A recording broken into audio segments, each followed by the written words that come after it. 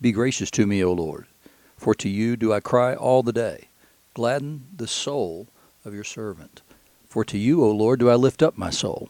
For you, O Lord, are good and forgiving, abounding in steadfast love to all who call upon you. Give ear, O Lord, to my prayer. Listen to my plea for grace. In the day of my trouble, I call upon you, for you answer me.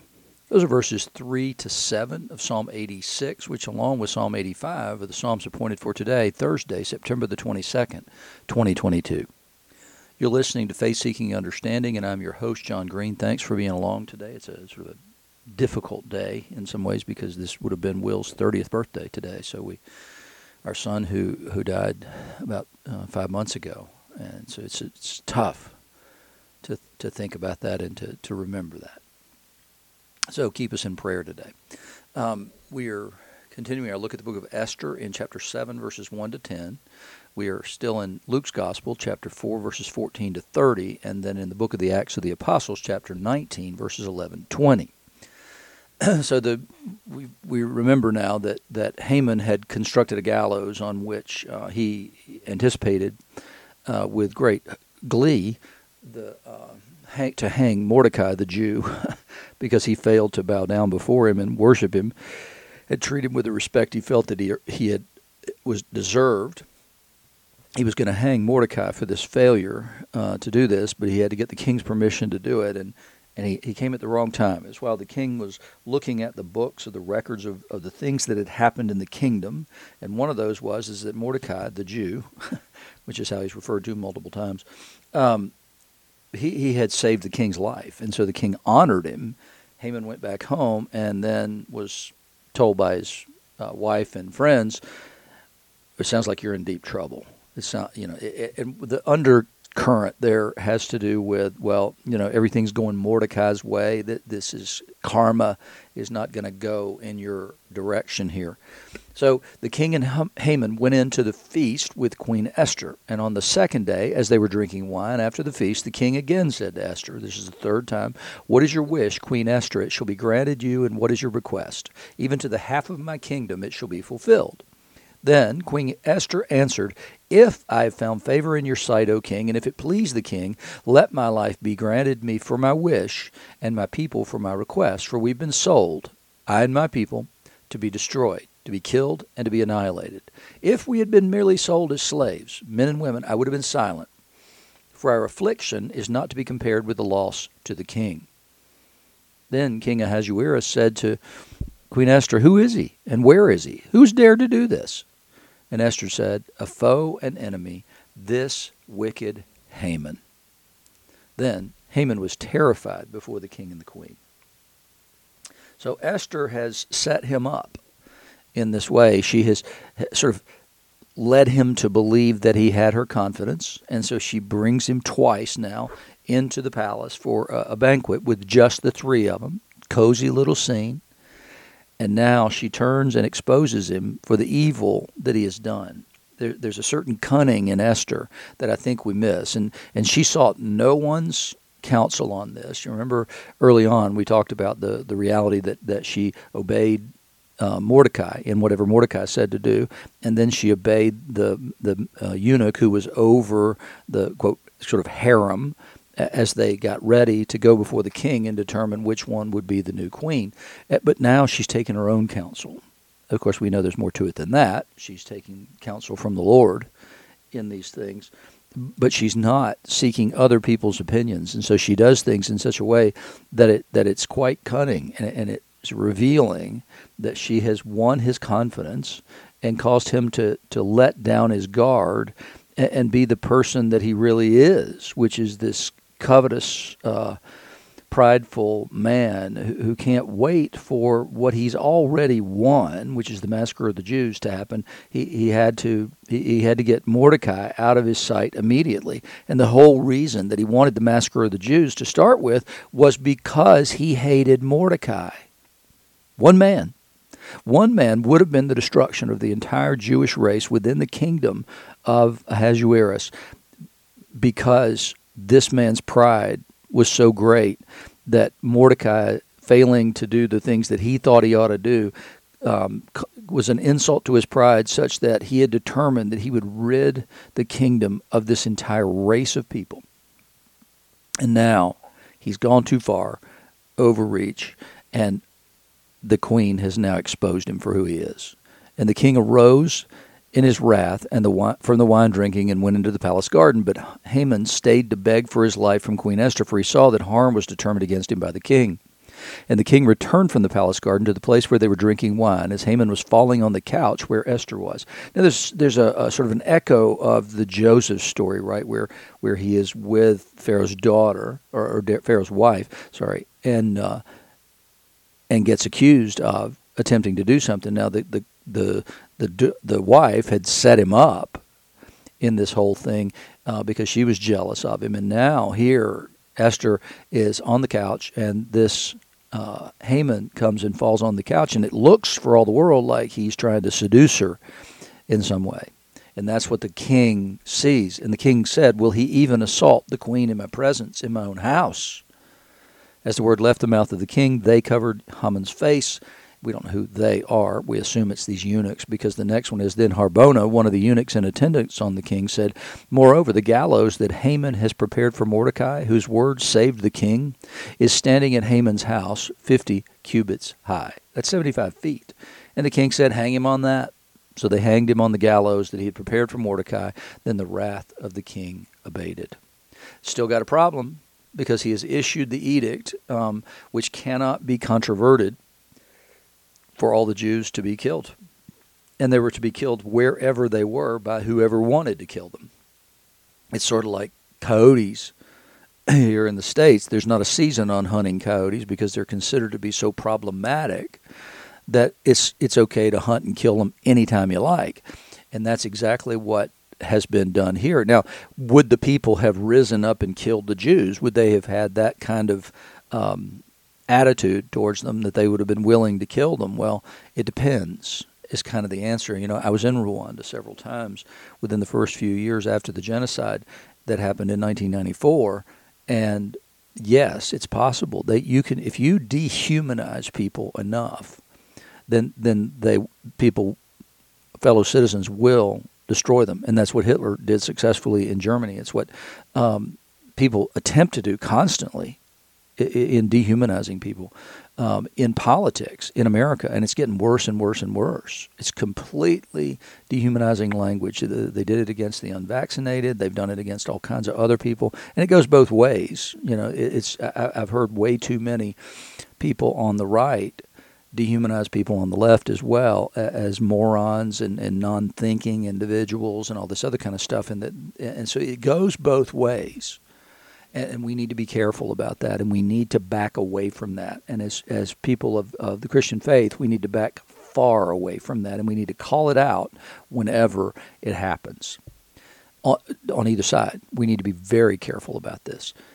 In the gospel today, Jesus returned in the power of the Spirit to Galilee after the temptations in the wilderness, which was yesterday's lesson. And a report about him went out through all the surrounding country.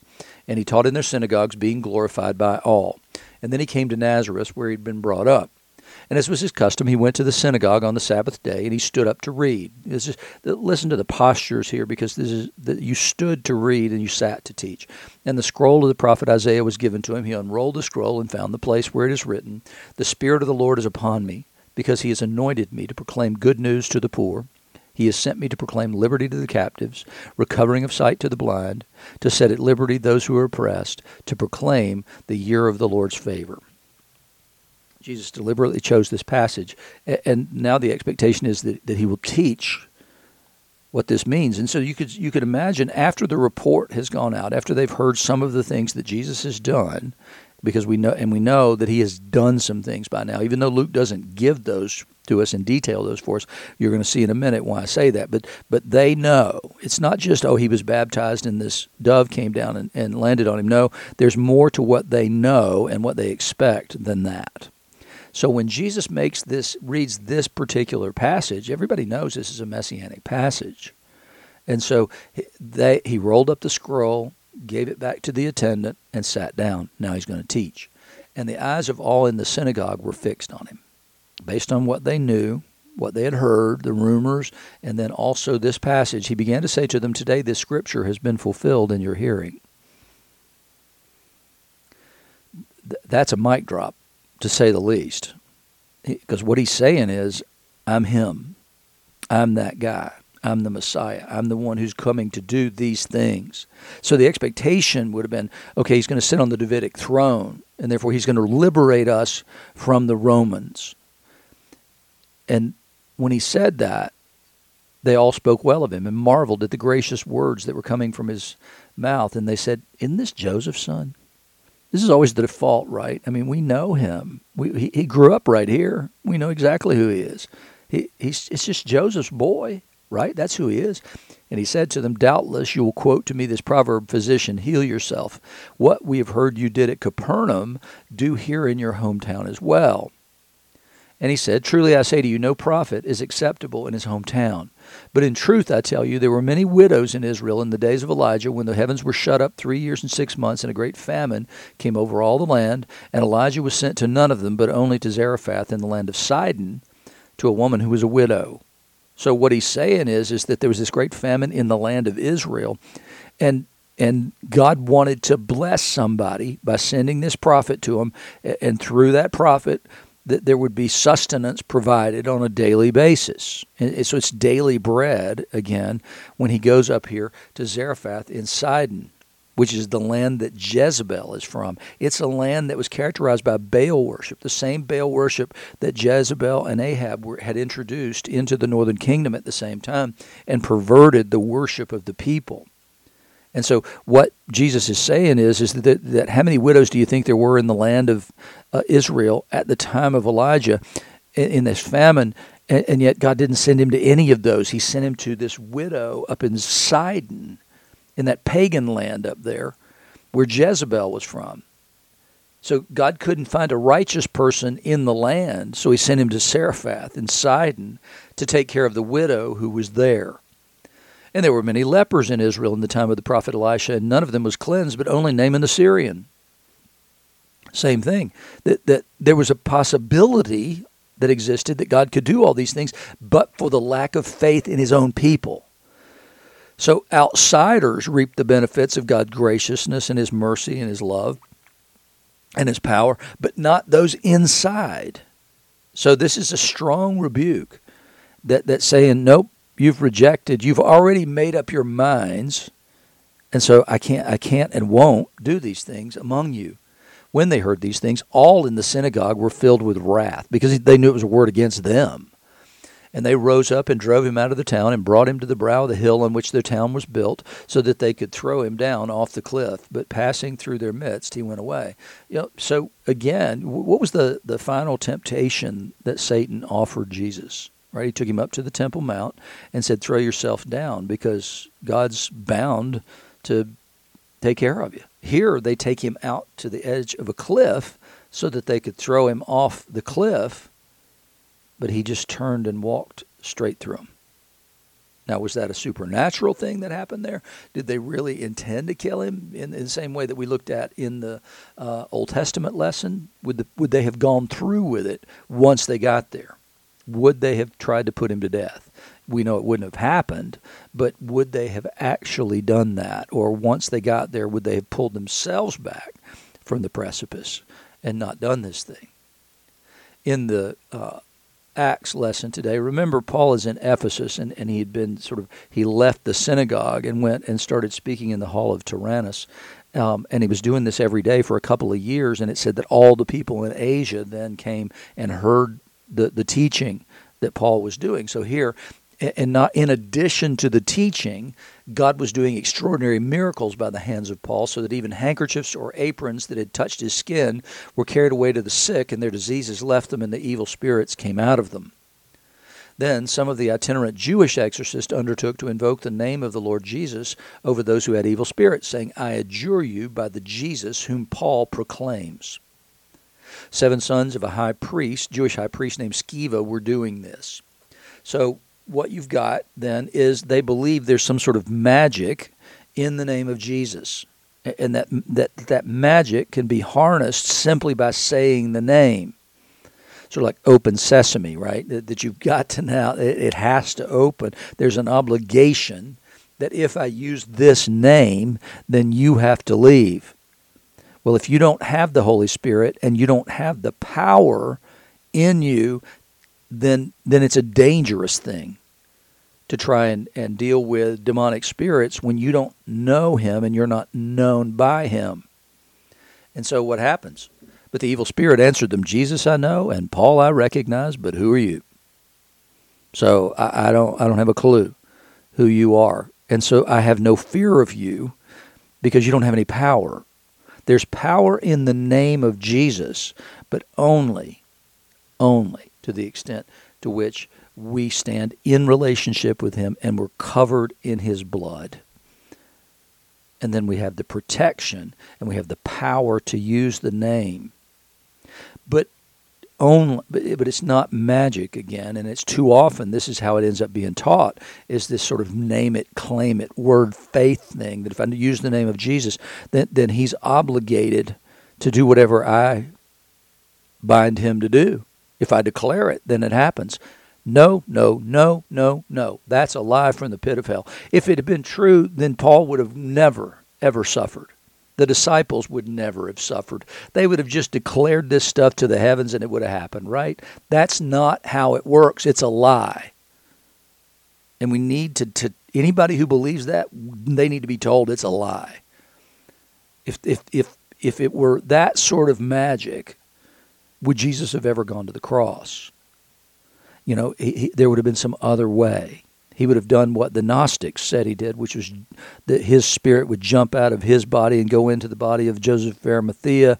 The spirit of Joseph would jump into the Jesus body, and he would be crucified. The body of Jesus would be crucified, but the soul and the spirit of Joseph of Arimathea, no. No. Period. You can see this maybe gets me a little bit worked up. No, but that's what people are being told to do, is what the 7 sons of Sceva did. When you want something just out of your spirit, then you're not operating in the Spirit of God. And so your declaration is absolutely meaningless whenever you do that. And you don't bind God. You can't bind God to do a thing. It's not possible. God's not obligated to fulfill your wish, dreams, and desires. That is not what happens. That's using the name of Jesus in a way that has way more to do with witchcraft than it does with Christianity. So the man in whom the evil spirit was the evil spirit leaped on them and mastered all of them and overpowered them so that they fled out of that house naked and wounded. I mean, they were fortunate, right? They were very fortunate that that's all that happened. And this became known to all the residents of Ephesus, both Jews and Greeks. Everybody knew about this. Everybody saw this. And fear fell upon them all, and the name of the Lord Jesus was extolled. See, these idiots who were trying to do this had no fear of the Lord. They didn't understand what they were doing. And so what happened was fear fell on these people that says the name can be misused. And when you misuse the name, it's a dangerous thing. So the fear fell on them all, and the name of the Lord Jesus was extolled. For what reason? Right? I mean, you look at that thing and you say, well, you know, why would that extol the name of Jesus? And it's because there's power in that name, because we see it when Paul invokes it, but we don't see the power any other way. If a random person tries to invoke the name of Jesus to try and deal with demonic entities, and if they don't know him and they're not standing positionally in his righteousness, if you're not known to him, if you're not covered in the blood of Jesus, then you have just stepped into a realm you don't want to step into without being much better armed than you are. So also then, many of those who were now believers came confessing and divulging their practices. So these people are already believers, right? So, and a number of those who had practiced magic arts brought their books together and burned them in the sight of all, and they counted the value of them and found it came to 50,000 pieces of silver. I mean, there's an idol worship in Ephesus that kind of went beyond what anybody could ever have imagined. It's where the place of Diana worship was. So you get these priestesses in there, you get this entire mess of magic is in this area. So what Paul's changing the culture of an area completely through the power of the gospel, preached, taught, and demonstrated by healing. And that's what we need in this culture. People need to see that the Jesus we proclaim has power to change lives, has the power that he claimed he had in that reading from Isaiah in the synagogue at Nazareth. That is the Jesus we need to present to people. They need to see people healed. They need to see people changed dramatically in their lives. It's important that we understand and believe the power that's there, because mostly what we do is we don't even see the power. We don't even see these things happening. And when we do, it becomes really intoxicating. And we want to see more and more and more. And so do those people out there. They need to see that there's power in our proclamation. They need to see the power in our lives as far as changed lives are concerned. But they also need to see the power flowing from the church into the world in such a way that it renews the world through the healing power of the name of Jesus. And so at that point, we're told the word of the Lord continue to increase and prevail mightily, because they had seen the power and they had experienced the truth.